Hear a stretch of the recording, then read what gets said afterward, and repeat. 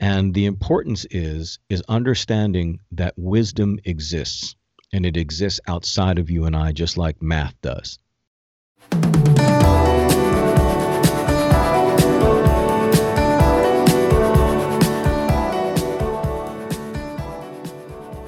Welcome to The Spark. I'm your host, Stephanie James. So joining us from North Carolina, we are talking tonight to CJ Ortiz, the Metal Motivator. With over 84,000 people connected to him worldwide on social media through CJ's podcast, available through metalmotivation.com, CJ's format is an edgy, uncompromising approach to personal achievement and change. A professional speaker, counselor, and life coach with over 20 years' experience, I am pleased and really honored to welcome CJ Ortiz to The Spark. Welcome, CJ. Stephanie, it's great to be with you. Thank you so much. I just love that your platform reaches a certain demographic of people who may previously not have been open to hear the kinds of messages you're delivering. What inspired you to reach out to that population? Well, I had always done something like this, as you just mentioned in the bio, and in about 2007, I was involved with another life coach helping him with his marketing.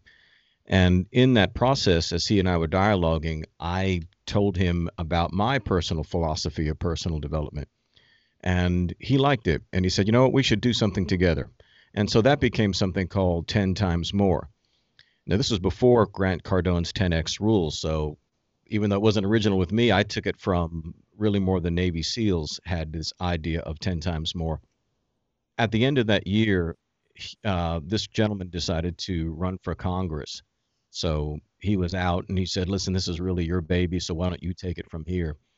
And by the beginning of 2008, I liked the idea of doing something with someone else. And, social media was just really coming into the fore. I hadn't been on it very long myself, and certainly wasn't what it was going to become. But I had seen someone on YouTube doing something, and they'd call themselves sort of a rock and rollish kind of motivator, but it was really more of a punk rock thing. And I remember thinking to myself, boy, if I did this, I would do it heavy metal, because that was my background musically. So I wrote it down on a piece of paper. I just put metal motivation. And within a few months, I started to develop the idea. And then by Halloween of 2009, I actually launched it. But it wasn't simply just my desire to get my motivational content out there.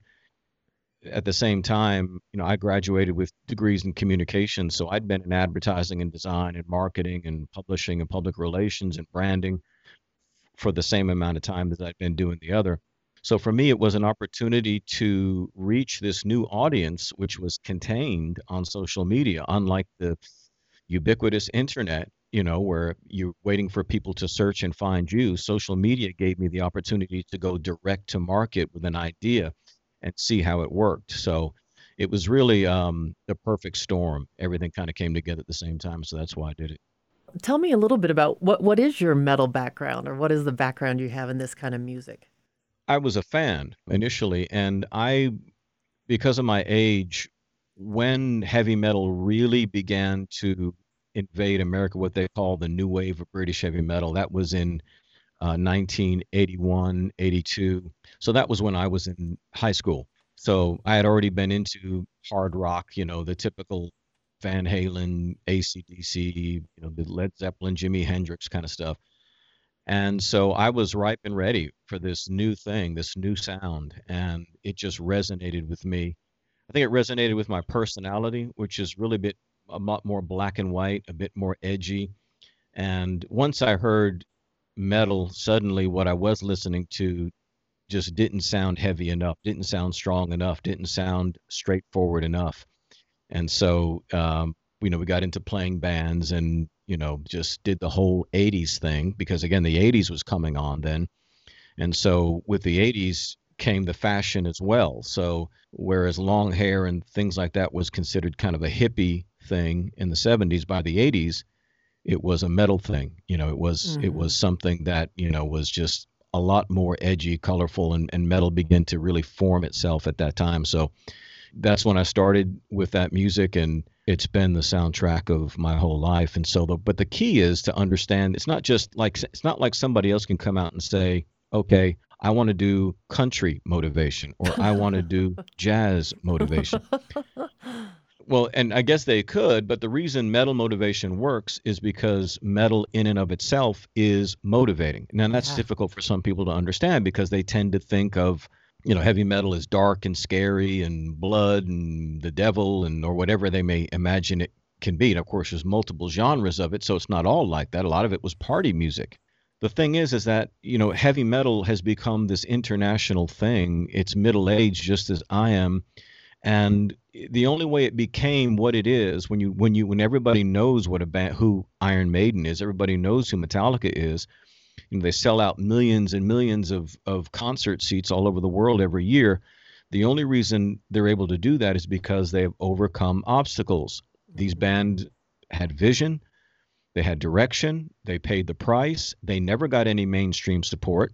Nobody cared about heavy metal until even up, the last 15, 20 years or so. Nobody cared for heavy metal until you had Ozzy Osbourne doing reality shows and Gene Simmons and you started to see these people come on TV. Then the mainstream started to embrace it more. Then you started to hear heavy metal at football games and you started to hear heavy metal for NASCAR commercials, et cetera, et cetera. So it's become more the thing. And then reality TV has now gotten into the beards and the tattoos and the garage thing. And so I think it's just more and more acceptable now. But heavy metal in and of itself, nobody takes, at least nobody that I know takes classical music to the gym. They're going to listen to something that has beat, that's heavier, that's edgier, whether it's rock or it's metal or whatever, hip hop. They're going to do something like that. But metal, by definition, you can't hear certain riffs, classic riffs of heavy metal bands and not be motivated. I don't care who you are. Exactly. I absolutely agree. And, and I think there's something too in what heavy metal stands for. And I remember in 1985, I lived in LA, and that was when all of this was kind of coming together. We had, you'd be someplace, like you'd be at the Roxy Theater, and you'd have, somebody attending the show. It'd be somebody from Judas Priest, and we had Nikki Sixx hanging out from Motley Crue, and we might have somebody from Christian Death, which was a popular band back then. I mean, it was kind of this wild kind of hair band, heavy metal, even punk scene combined, and it was just this really thriving, alive time. Yes, it was. So there was something in there for me that was, I always just felt just like this excitement, this boom that was happening at that time. I mean, if you were part of that music scene, it was just huge. So, even though heavy metal's maybe only been 15 years in the popular mainstream, I think it always has been that. It does excite us. Yes. It does motivate us. Metallica just did a international world tour. Now, I remember getting Metallica's first album when I was in high school, and it was just a little demo tape. They weren't anything at the time. And so I haphazardly got it. It was an accident. It was just fortuitous that I actually got it. And I thought they were a punk band at first, but I loved them. And so now to know that, you're selling over 100 million records and selling out stadiums all over the world, and everybody knows who Metallica is now, it's something to be said about just the trajectory of this music. But I told these guys on the podcast that all you got to do is go to a contemporary Metallica concert and look in the parking lot. And the cars are much different than they were when I went to Metallica in the early 80s. Because so now there's the Range Rovers and and the SUVs and the what have you, whereas back then it's 8 people piling out of a little Toyota sedan and with smoke blowing out. Exactly. So that was that's the way it was back then. So, this audience has grown with it. And so when I go out to target my audience on social media, I'm targeting people who are like that because if you were to look at the parked cars in a contemporary Metallica concert, I could tell you were at a NFL football game. I could tell you were at a baseball game and you wouldn't think any different. There's nothing about the cars that would look any different than any other major event. Right. So that means it's very mainstream, it's suburban, the people are from all spectrums, all ages, all income brackets, etc. So if that is the case, then a lot of these people would enjoy to have inspirational, motivational content in that framework, in that style. Now, it's not that I get on video or podcast or a platform and start talking like a professional wrestler or something like that.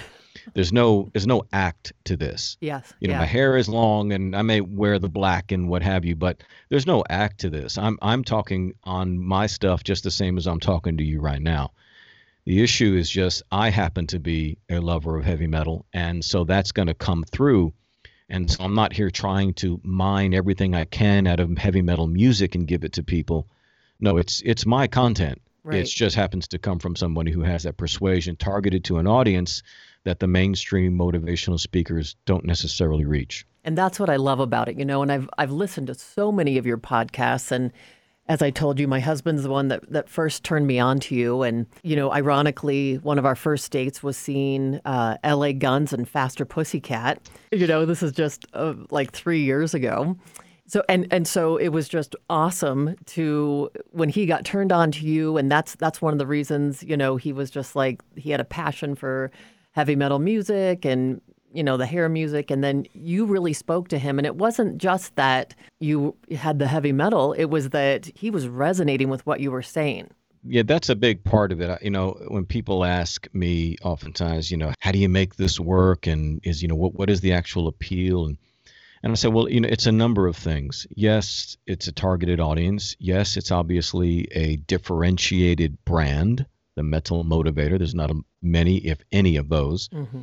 But the content has to be delivered in a way that it's not just entertaining, because I don't strive for that at all. I'm all about the information. I'm all about, trying to genuinely edify and challenge and help people hack what they're dealing with and genuinely improve their lives. So in that sense, it does have to have a level of sophistication, but heavy metal does. Yeah, there are the bands like the Faster Pussycats, as you just mentioned, which is a kind of more of a straight up rock and roll type, set over against an Iron Maiden, for example, that has a 15-minute song, Right. that may be as complex as classical music. In that regard, I try to combine all of it. I have my sound bites, I have my things that's just more direct vernacular, but then I also have things that are a bit deeper and tend to get a little bit more philosophical, worldview oriented, etc. And so it's a number of these things all working together, but I would be dead in the water were it not for my communications experience. That's really what makes it work, from not just the speaking, but how it's done, how things are written, how it's promoted, etc. Especially in the age of social media, where everybody and their grandmother is trying to brand themselves and be and do and find their own target audience, etc. It just becomes imperative. So I'm at a bit of an advantage in that regard because I do have this communication experience, but this was not intentional. I can promise you that. I never saw social media coming. I never saw the internet coming when I started in communications and coaching and that sort of stuff. So I had to adapt along with it, just like everybody else. What did you do? Like I'm thinking back to before you were the Metal Motivator. Were you a life coach at that time? You were doing I counseling. What was your background in that? Back then, we never really said coaching. We would say mentoring. We would say counseling. Counseling probably more than anything else. And now people may think of counseling today as something therapeutic. Well, I've got to go, I'm a drug addict, so I've got to go see my counselor. I'm a whatever. No, it was really more a mentorship sort of thing. Again, what we would call now coaching.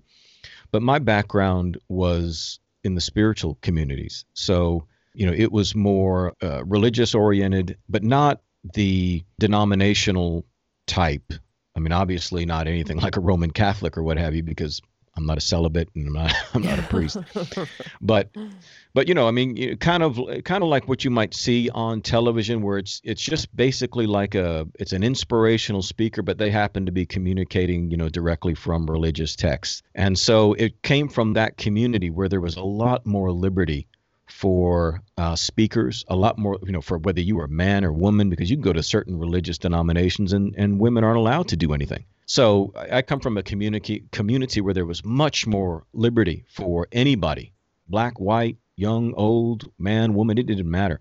If you had something great to say, there was somebody who was willing to listen to you. And that community understood the necessity for personal development. It was built into their theology, if you will, right? So they knew they had to continue to improve themselves. As set over against now, when I deal with my audiences on social media, it is worlds apart because they don't have that in their life philosophy. They don't have the idea of, let's say, to be discipled as you might be in a particular faith, or to be made holy or sanctified or whatever religious term you want to use.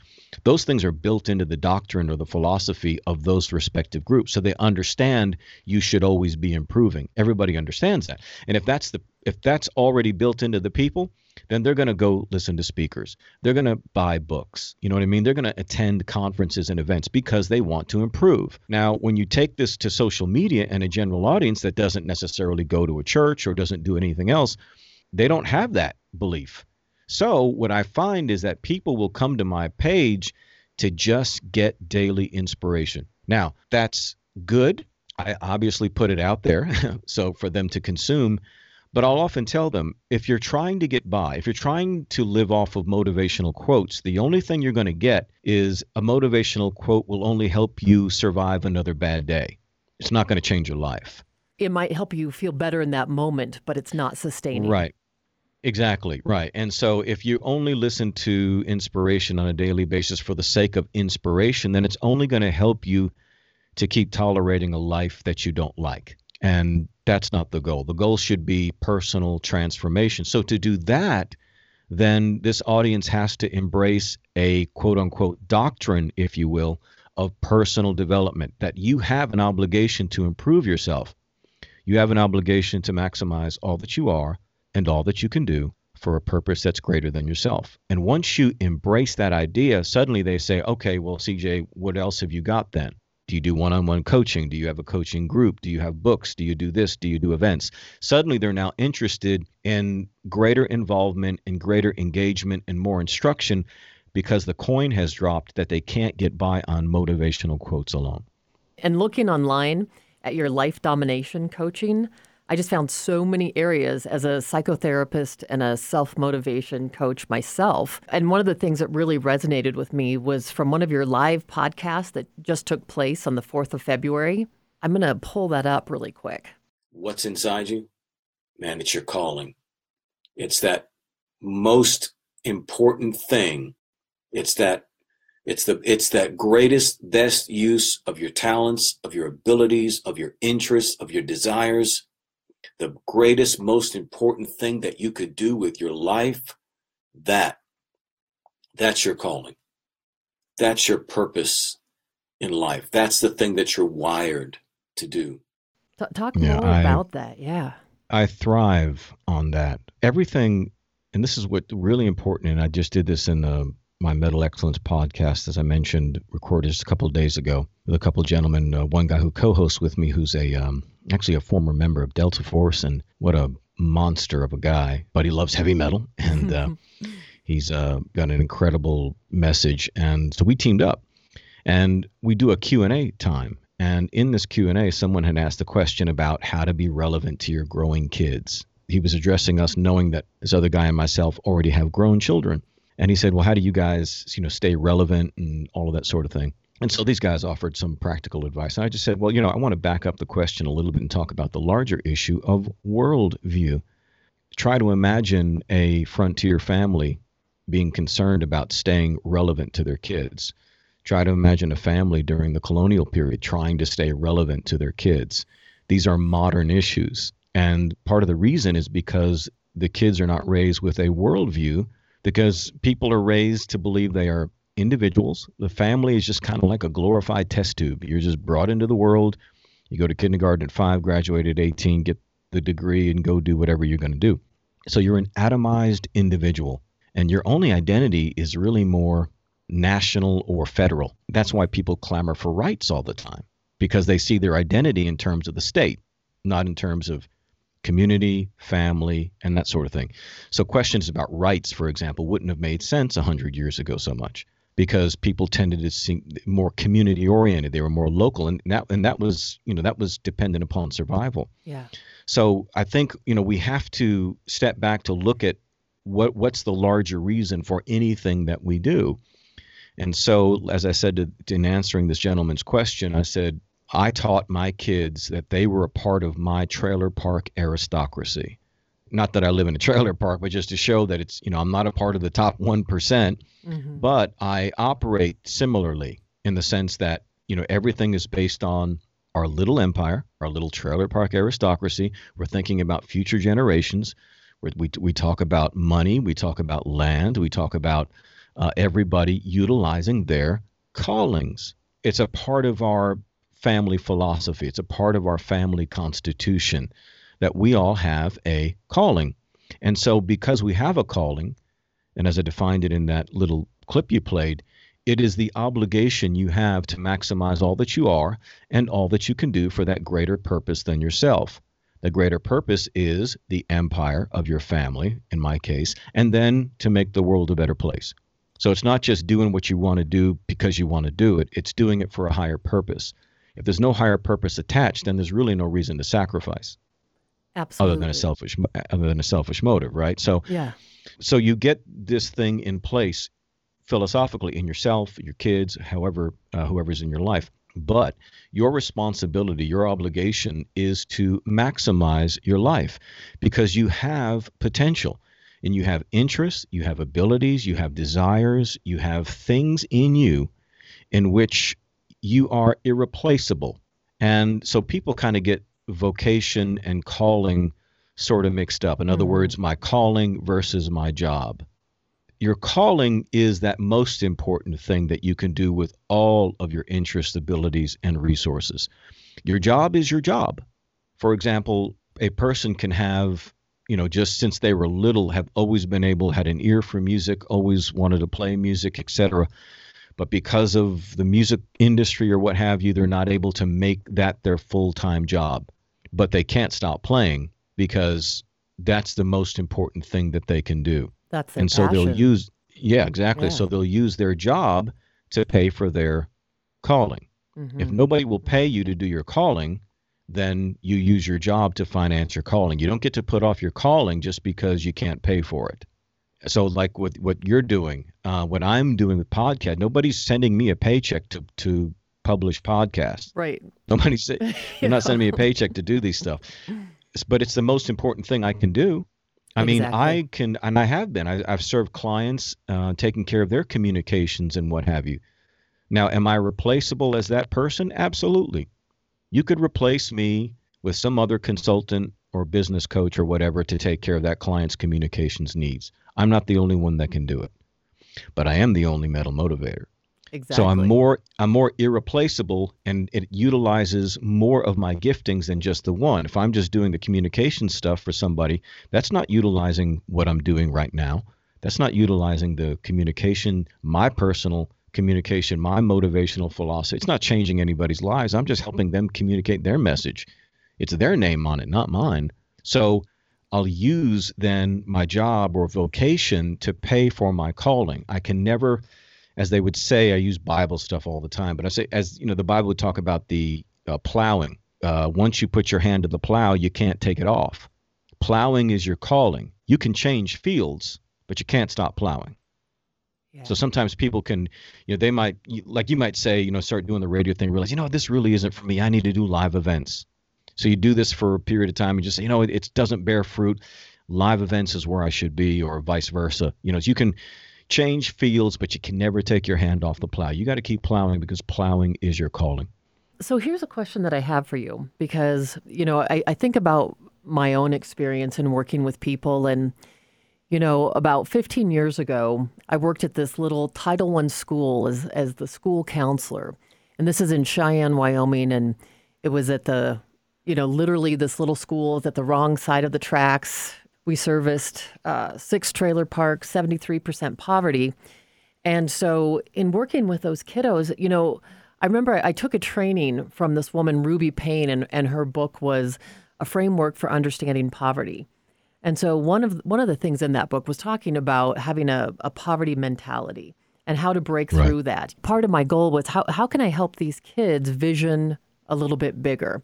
And I remember my first real experience with that mentality, if you will. And I had just gotten the job and was asking a group of actual sixth graders. We were talking about, well, where do you want to be in 10 years? I said, I want you guys just to close your eyes and envision. What do you want to do, be, or have? And one of the kids said, well, 10 years from now, I want to have my own trailer. And I was like, oh, darling, I want you to think bigger. I want you to close your eyes and just think out of the box. And he goes, okay. And he closes his eyes and he goes, yeah, double wide. Oh, my goodness. So my question to you is when some people, as you know, I mean, we all have limits on our belief system. And that's part of, something I want to talk to you about in a minute, too, about how we have to lean into those parts of us that are uncomfortable sometimes. Our growth edge is oftentimes uncomfortable. But how do you help people with the mindset to open up to what you have to offer? If we're going to go towards our calling, we have to believe that we can do that, right? We have to believe that if I put in this effort, something good is going to happen. I'm going to be able to manifest this. I guess I'm curious, how do you break through some of those hard set belief systems? Well, yeah, well, that's certainly progressive. Now, the thing, and I love the little story that you just told because it resonates with me. I'm really more in the domain of the nonprofit organization more than I am anything else in the sense of how I operate. I have lots of colleagues and what have you, and people I've seen in the industry. And to them, I mean, they can say all they want, that their programs and courses and things, that they're all out to change lives. But if you have to go through the mental gymnastics of, I've marked this down from 1997 to $997, and you've got 36 hours and the clock is ticking and you need to get this and you get bonus 1, bonus 2, bonus 3, bonus 4, it's about money. I mean, you can dress it up all you want, and you're not breaking any law by doing that. I'm just saying it's about money. So for me, in dealing with the audience that I'm dealing with, it's very similar to what you just described. I'm dealing with people who they would never understand that. They can't get their heads around that. It's just not. And so I remember, Peter Drucker was writing about the difference between nonprofit organizations and everything else. He says, there's business, there's nonprofit, and there's government. And he talked about how a business will supply goods and services, a government will supply policies and controls. And so like when a business does what it does, the customer buys a product, they pay for it, that's it. If government enacts a policy, then they're effective. But a nonprofit is about its product is one thing, and that is a changed human being. So in that sense, we are human change agents. Dealing with the client base that I have, if you want to call it that, the audience that I deal with, they are not all that dissimilar from what you encountered with these kids. Yeah. They are extremely limited. They just don't, they do still live in trailers, some of them. Again, it's all over the spectrum. For example, your husband is one. He doesn't live in a trailer, but a lot of them do, and they don't have this sort of paradigm. They're not thinking, I'm not the guy for the dude who's trying to up his real estate sales. I'm not for the guy who's trying to improve his golf swing. That's not me. I want to transform people's thinking much the same as what you just described, is getting them, expanding their capacity to believe of what possibilities are and how much capacity they do have. And so it is a gradual thing. And I think we all have to understand that.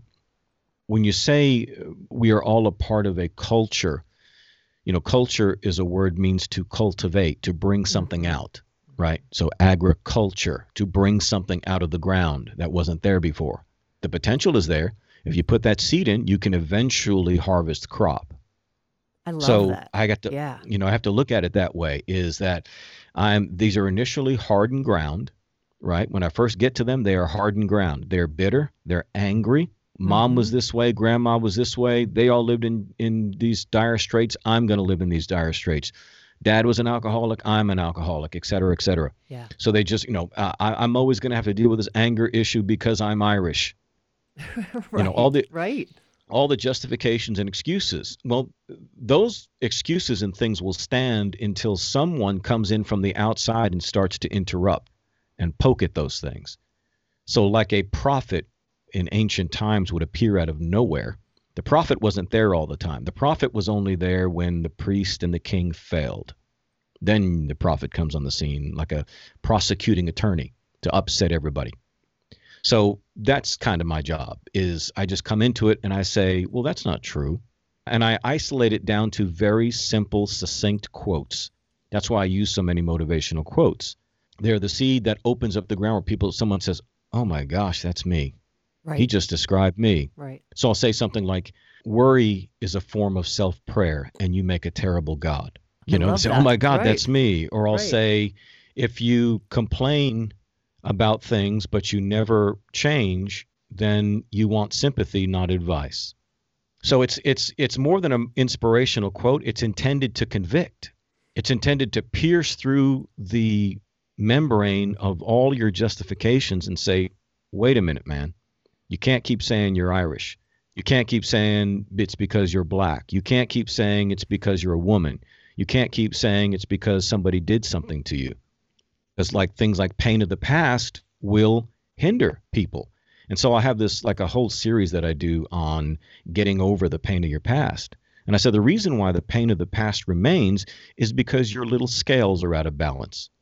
Because we're all wired to think in terms of justice, right? So Lady Justice holds the pair of scales in her hands. Every lawyer's business card has a pair of ancient scales on it. Why? Because justice means the balance is equal. Therefore, if the balance is unequal, then we have injustice, right? So that's this basic symbol for justice and injustice.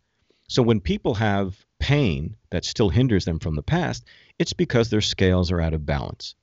It's not been equalized. Nobody's apologized to them. Nobody's made up for them. So I'll tell them, listen, let's pretend that someone broke into your house, stole all of your goods. I mean everything, cleaned you absolutely out of the house, stole your car, everything. Would you feel violated? Oh, yes.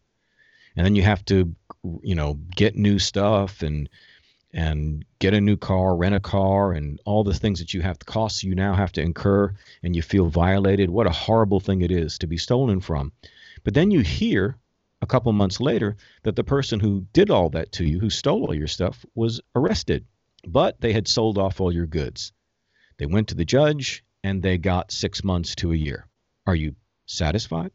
No, absolutely not. The pain will remain because you didn't get anything out of this. And you don't care that he's getting 6 months to a year. He's going to be out.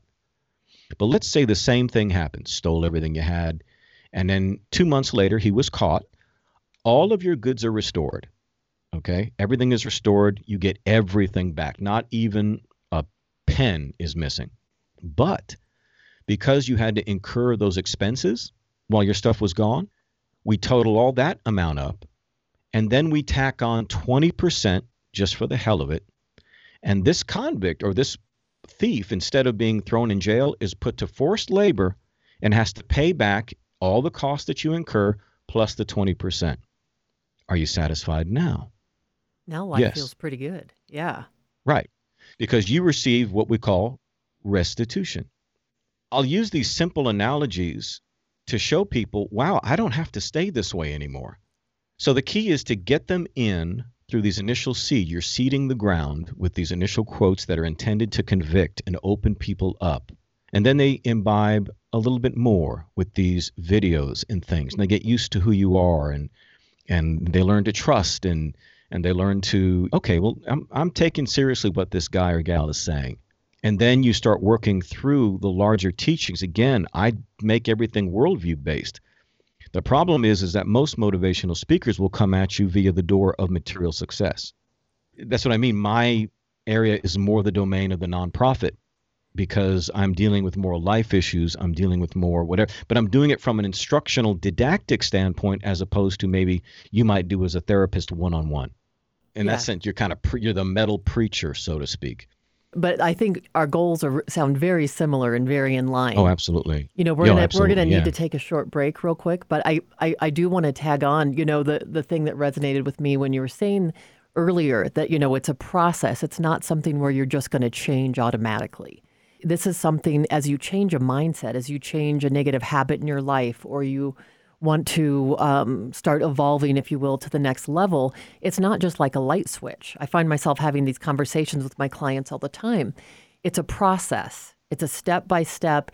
You show up for yourself day after day. You take the steps in Yes. your own life, no excuses, and you Right. start crafting and creating your best life. And it's a Absolutely. timeline. You know, I love Bob Prosser, who's a motivational Canadian speaker who's been, at it for 40 years. And he says he often gets asked, well, when do I get to be done with this? When do I, when do I arrive? And he says, never. He said, I've been doing it for 40 years, every day.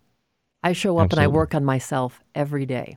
Absolutely. Okay, well, we're Yeah. going to take a break. We're talking with CJ Ortiz, the Metal Motivator. We'll be right back. You're listening to The Spark on KRFC.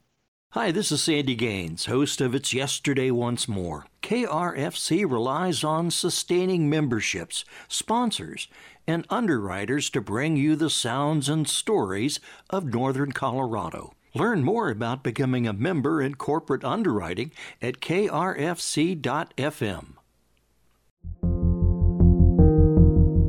Next time on The Spark. Someone with schizophrenia has the same genes and chromosomes we've got. There's a tiny little alteration in 3 or 4 genes that causes them to have mental experiences that the rest of us don't have. That's the only difference. We talk about demystifying mental illness with Dr. James Kagan, psychiatrist and neurology specialist, and with blogger John Paler, who writes about living with bipolar disorder. Next time on The Spark.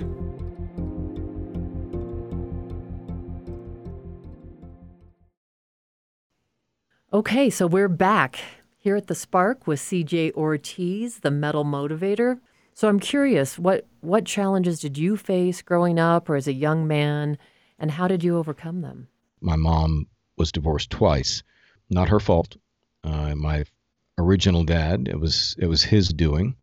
And then my stepfather, much the same way. When my mom remarried, I was living in New York, so I'd grown up in New York till about 13 years old, and we then relocated from New York to Texas in like 1978 or 79. So you want to talk about a culture shock. Yeah. I had no idea, for example, the Civil War was still going on in the South. So nobody ever called me a Yankee. Nobody ever made fun of my New York accent. Nobody ever teased me. But I tell people in jest all the time, I said, yeah, you went to school in Watts in California? Well, I tried going to school in suburban Dallas, Texas. Right, right. Because it's a different kind of abuse. That was tough because, I was a short little thing and not much body weight. And so there wasn't much to me. But I mean, inside I was 100 feet tall. But, as far as my stature, not very intimidating. And of course, I was this outsider. And that was a challenge for me to have to face because, I was also a textbook middle child, which means I was the one of 3 brothers. I was the middle. So we were all the same gender. We were only about 18 months apart, both. I mean, that was as if, at least if I was a girl, I could be the only girl. Right, right. But there was no identity. So my brother was very domineering, funny guy. He was domineering, and my little brother was adorable. It wasn't that my mother mistreated me or anything. It's just the natural effect. If you read about, middle children, Oh, yeah, the you're challenge the lost that child, right? I mean, the middle child's a lost child. yeah, they are the lost child. And so what they tend to do is they find identity outside of the family. So, I had to find my identity without anything to rely upon but my own giftings and abilities.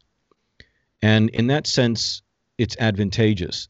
For example, to where now it's not uncommon, for people who may follow me or whatever on social media that I meet them in person and they could be 6'5" and drive up in a big old truck or expensive Corvette. And when they're talking to me, their bottom lip will start to quiver.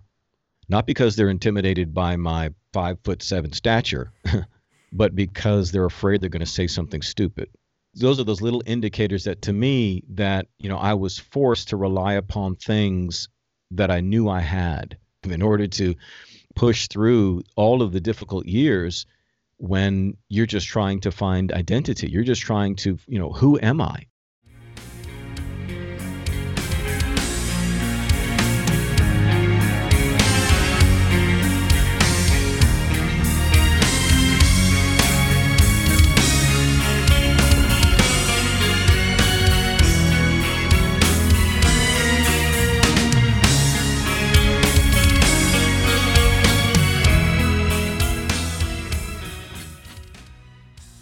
And so I didn't have any of the spiritual background. I didn't have anything. I was told all my life that, for example, God didn't exist. But I never resonated with what I was told. I just said, you know what, I'm going to find out for myself. I'm going to do these things for myself. And so for me, there wasn't serious abuse. There wasn't anything like that. It was just a textbook example of the breakdown of the family in modern society post 1970s, the self movement of the early 1970s. It was just trying to find what I was all about. That was tough. That was very tough to do. But what it did force me to do is to really take inventory of who and what I was, what I believed, and force me to ask myself, what commitment was I willing to take to become everything that I had the possibility to become? And that was important. And I don't know why I responded as well as I did, but I guess it's because I couldn't rely upon anything else. I think that's the only reason. My family loved me. They would have supported me in whatever I did. It's just, I'd already, the damage was already done. Yeah. I did not see them as the key to my future. So I had to work my way through everything. And so I ended up being, a self-starter, and I ended up being entrepreneurial, and I have been my whole life. So I don't know what it's like to work for corporations. I don't know what it's like to do all that. I've always been self-reliant. And sometimes it's hard to explain this to people. The only source of strength and resource you're ever going to be able to truly draw from is your ability to make your way through the world. A lot of people don't have that. And so if there's anything that I think comes from me to the people that I communicate to, it's just that. It's the idea of self-reliance, not to be an island, not to be contra community or what have you. No, to be an active, engaged participant, helping others, because it's a balance. And the civil government and the things that we need to make our lives work, but nothing works. People ask me all the time, what's your political view? And I tell them, no political system works without self-government. No matter what you believe, you've got to still have to take care of yourself and those that are with you. That's why North Korea has to have secret police and cameras in every place, because they can't guarantee in a dictatorship that every person is going to do what they're supposed to do. Whether you want a democracy, or you want a monarchy, or you want this or you want that, nothing works unless people take care of their own stuff. And I just feel like the more we govern ourselves, the less we're governed by others, not just government, but people having to nurse us along all the time. But all of that comes out of that past. Thank you for sharing that with us. I mean, I love that story. I can connect with that story a lot. Also, being the same age as you were when my parents divorced, we stayed in the same town. So I can't even imagine what that was like for you. Everything about your identity, everything about who you were, or maybe who you'd identified, with in your family, in your state, all of a sudden here you are, all that ripped away and having to discover who you were. It took me 2 years of high school to get out of high school. Not because I was dumb, but because I was such a rebel. And so I didn't pay attention. I didn't care. I was getting high. I was doing whatever. I was going to play rock and roll. And so I didn't get to walk in the gown and the cap, and my mom did not get to see me walk and get my diploma. I had to do all that afterwards. But it took 2 years of summer school to get me out of high school. And now, I've got a 3,000 volume plus library, and people will ask me where I did my graduate work.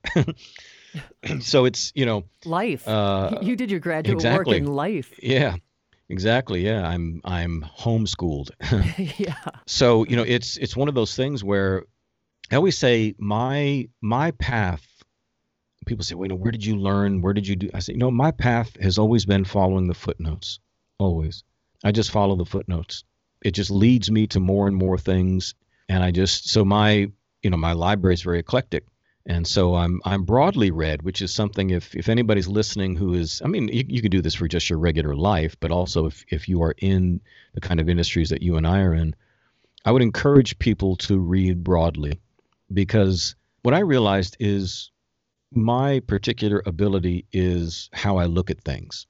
I might look at things differently maybe than someone else. So I'll get something out of something you wouldn't normally think. Like I remember getting so much, for example, because of my longstanding interest in elite groups, like whether it's the Italian mafia or military special forces or intelligence agencies or what have you. I'll glean things. For example, as I shared, this philosophy of the family. Well, obviously you see that sort of thing in the Italian mafia as well. It's a much darker version, but I would glean so much about how these things would come out of nothing and thrive and produce results and what have you. So there's so much that you can learn from if you read broadly.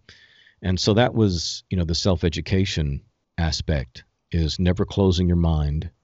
Not that you're uncritical. By all means, be extremely critical. Make people earn the right to be in your brain, but be open to things. So it's been an incredible journey, and that's the best part of the journey for me, is the learning. If I lost that drive, I would truly lose everything. Like in my coaching group, for example, there's like 650 plus videos that have been produced so far. People say, how? It's the overindulgence of intake. The word prophecy, for example, in the Greek means to bubble forth. So the prophets would get so filled, if you will, that they would, with spiritual thing, they would start to bubble forth. It would start to come out, much like when you're filling a glass or something with carbonated soda. If you do it too fast, it bubbles over, So that's what prophecy is like. If you're not putting in a whole lot of things, then there's nothing to bubble forth. So eat all that you can, drink all that you can. I mean, I'm speaking metaphorically here, just of, the kind of material, but you can learn from anything and anybody. I mean, for example, the older the stuff, the better it is, in my opinion. I'm not all that crazy about the contemporary things. I'll read them, I'll check them out and what have you. But like, for example, when I teach people how to speak, I'll tell people, listen, you want to learn to speak well? Then I would encourage you to read old books, at least 100 years old. Let them be academic of sorts. It could be fictional literature, but that's got so much dialogue in it. It's not just prose. But you want to read well-written prose, at least 100 years old, because the writing was so much better. And the importance is understanding that wisdom exists, and it exists outside of you and I, just like math does. 2 + 2 = 4, even if you and I aren't there to think about it. So wisdom is there no matter what. My daughter came downstairs one day and she was just kind of sharing her heart. She had been kind of disappointed as of late. And as the conversation continued, she said, Dad, I just feel bad that I'm disappointing you. And I said, sweetheart, why would you say that? I am not overbearing. I do not make anybody do what I do. But what can happen is, because you're very consistent with what you do, you might as well have. Because people kind of feel bad being around you, in the sense, well, I'm not up as early as he is. I'm not working as long as he is. I'm not doing as many things as he is. So I must not be as good, and he must see this, and he must be disappointed in me. And I told her, I said, listen, you're loved unconditionally. Your father loves you no matter what. But if you are interested in impressing me, what you can do is fall in love with wisdom. Do that, because wisdom is true regardless. And wisdom is what governs us. Wisdom is what we are to treasure, because it's true all the time, just like math. That's what creates a profitable life. That's what creates a successful life. That's what creates an enjoyable life. Love wisdom. Go after that. Dig it up, as it says. Dig it up. Search for it like it's a hidden treasure. You'll find, it says, the knowledge of God. You'll find what it is you're truly looking for, the answers you're looking for. As many as we can understand this side of the grave, it's going to be found in wisdom. And wisdom is simply judgment in the matters of life, sound judgment in the matters of life. And if your life is a mess and you don't see any way out, the best thing is right decisions from this way forward. Things may not turn out as you like, exactly, but wisdom will always minimize the damages. Just start making right decisions. I think the problem becomes we personalize life too much. And so you hear this in people. They think that, life is out to get them. The universe is just allotted them for failure, or there's a dark force that's against them, and it's just a fate from which they cannot escape. And for people who claim that, their only evidence of the fate they cannot escape is their past. They have no other resource. They have no other book to appeal to that can prove that their future is going to resemble the past other than the past. So I'll tell them, well, if you're so convinced about the way your future is going to turn out, guess what? The future hasn't happened yet, so you might as well change it. It's all So fantasy, right? It's all fantasy. Whatever you're projecting into the future, whether you project something wonderful or, like you said, you're inferring from your past that may be negative, it's all fantasy. And that's the cool thing about fantasy is we have a choice. We can choose a better fantasy. Yeah, you can watch a different channel if you want to. People don't do that. And so that's, I think, going back to, what do we do to help get people ready to believe for more, to do more and be more and what have you. The deeper you get into personal development, you've got to get into visualization. You have got to get into the power of imagination. My second son is a filmmaker, and I remember when he had graduated high school, and he was 4.0 and all this stuff. And so everybody's like, he's going to go to college, right? We talked to him about it, and he said no. And he had never, I don't think I've ever spanked that kid. Now, he's 28 now, but I don't think I ever spanked. He would come home, eat a snack, do his homework, but then he'd watch TV and play video games and whatever. But for him, he was watching things not just for entertainment. He was memorizing things. By the time he was ready to maybe go to college, he said, Dad, I don't want to go to film school and study 3 years of the history of Italian film by people who don't make movies. And I understood that, you know what I mean? Because I've never met the runway model who has a PhD in runway modeling. It comes down to what your portfolio looks like. It's the way it was for me as a designer. It's the way it is for somebody who works in that industry. So I said, I understand.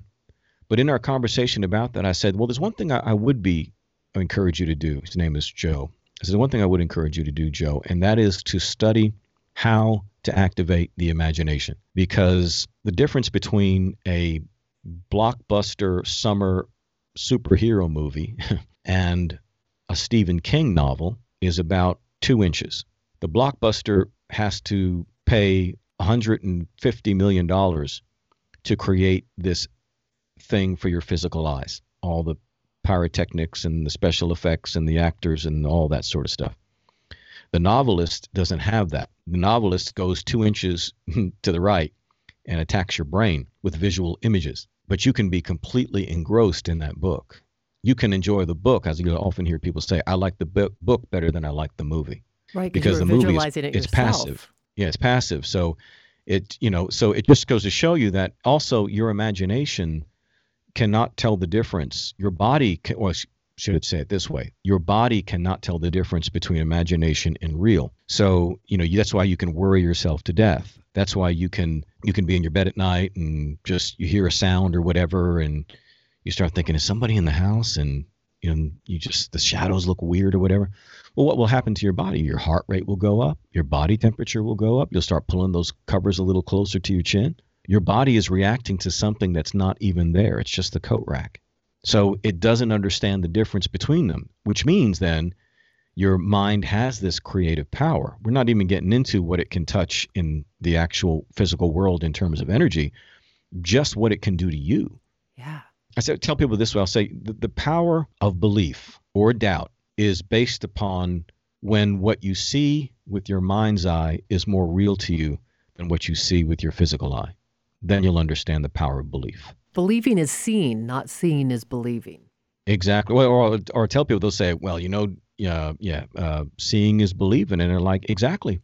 But what they mean is if I see it with my physical eyes, I'll believe it. No, seeing is believing. When you see it with your internal eyes, yes, to where the outside world no longer affects you like it used to, now you're stepping into a higher dimension of personal transformation. We're not getting over bad habits anymore. We're not just dealing with negative thinkings. We're turning you into a superhero.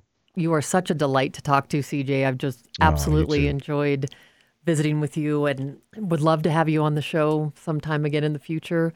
I want to give the audience some information. The website is metalmotivation.com, and the podcasts are Metal Excellence and Keep It in the Family, and also CJ's online life coaching. It's a life domination series. Thank you, CJ, so much. Thank you for sharing your life, your wisdom, and this time with us. It's my pleasure. I'm honored to be here.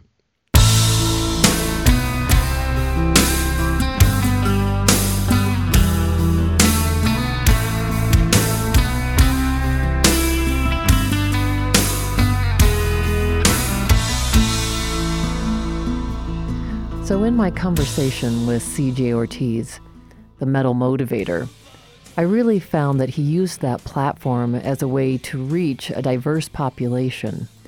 And his message, which is beyond that population, so it's not just the metal population, it's beyond, is how we can become our best selves.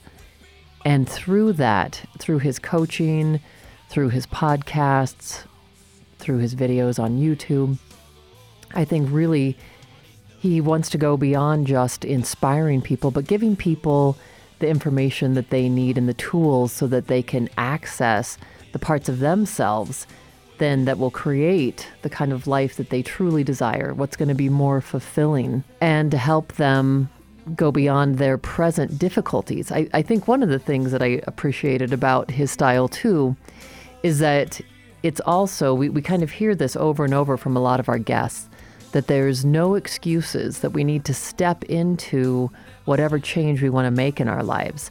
So it's up to us. And there are so many resources out there, whether it's books, whether it's video. There are so many different ways that we can access the tools that we all need. And the thing is, I think the important piece is that we all need this. There's not one of us that are exempt from this journey called life. And so if we show up for ourselves and we do whatever it is that it takes to take us to the next level, and that always doesn't have to be a huge level.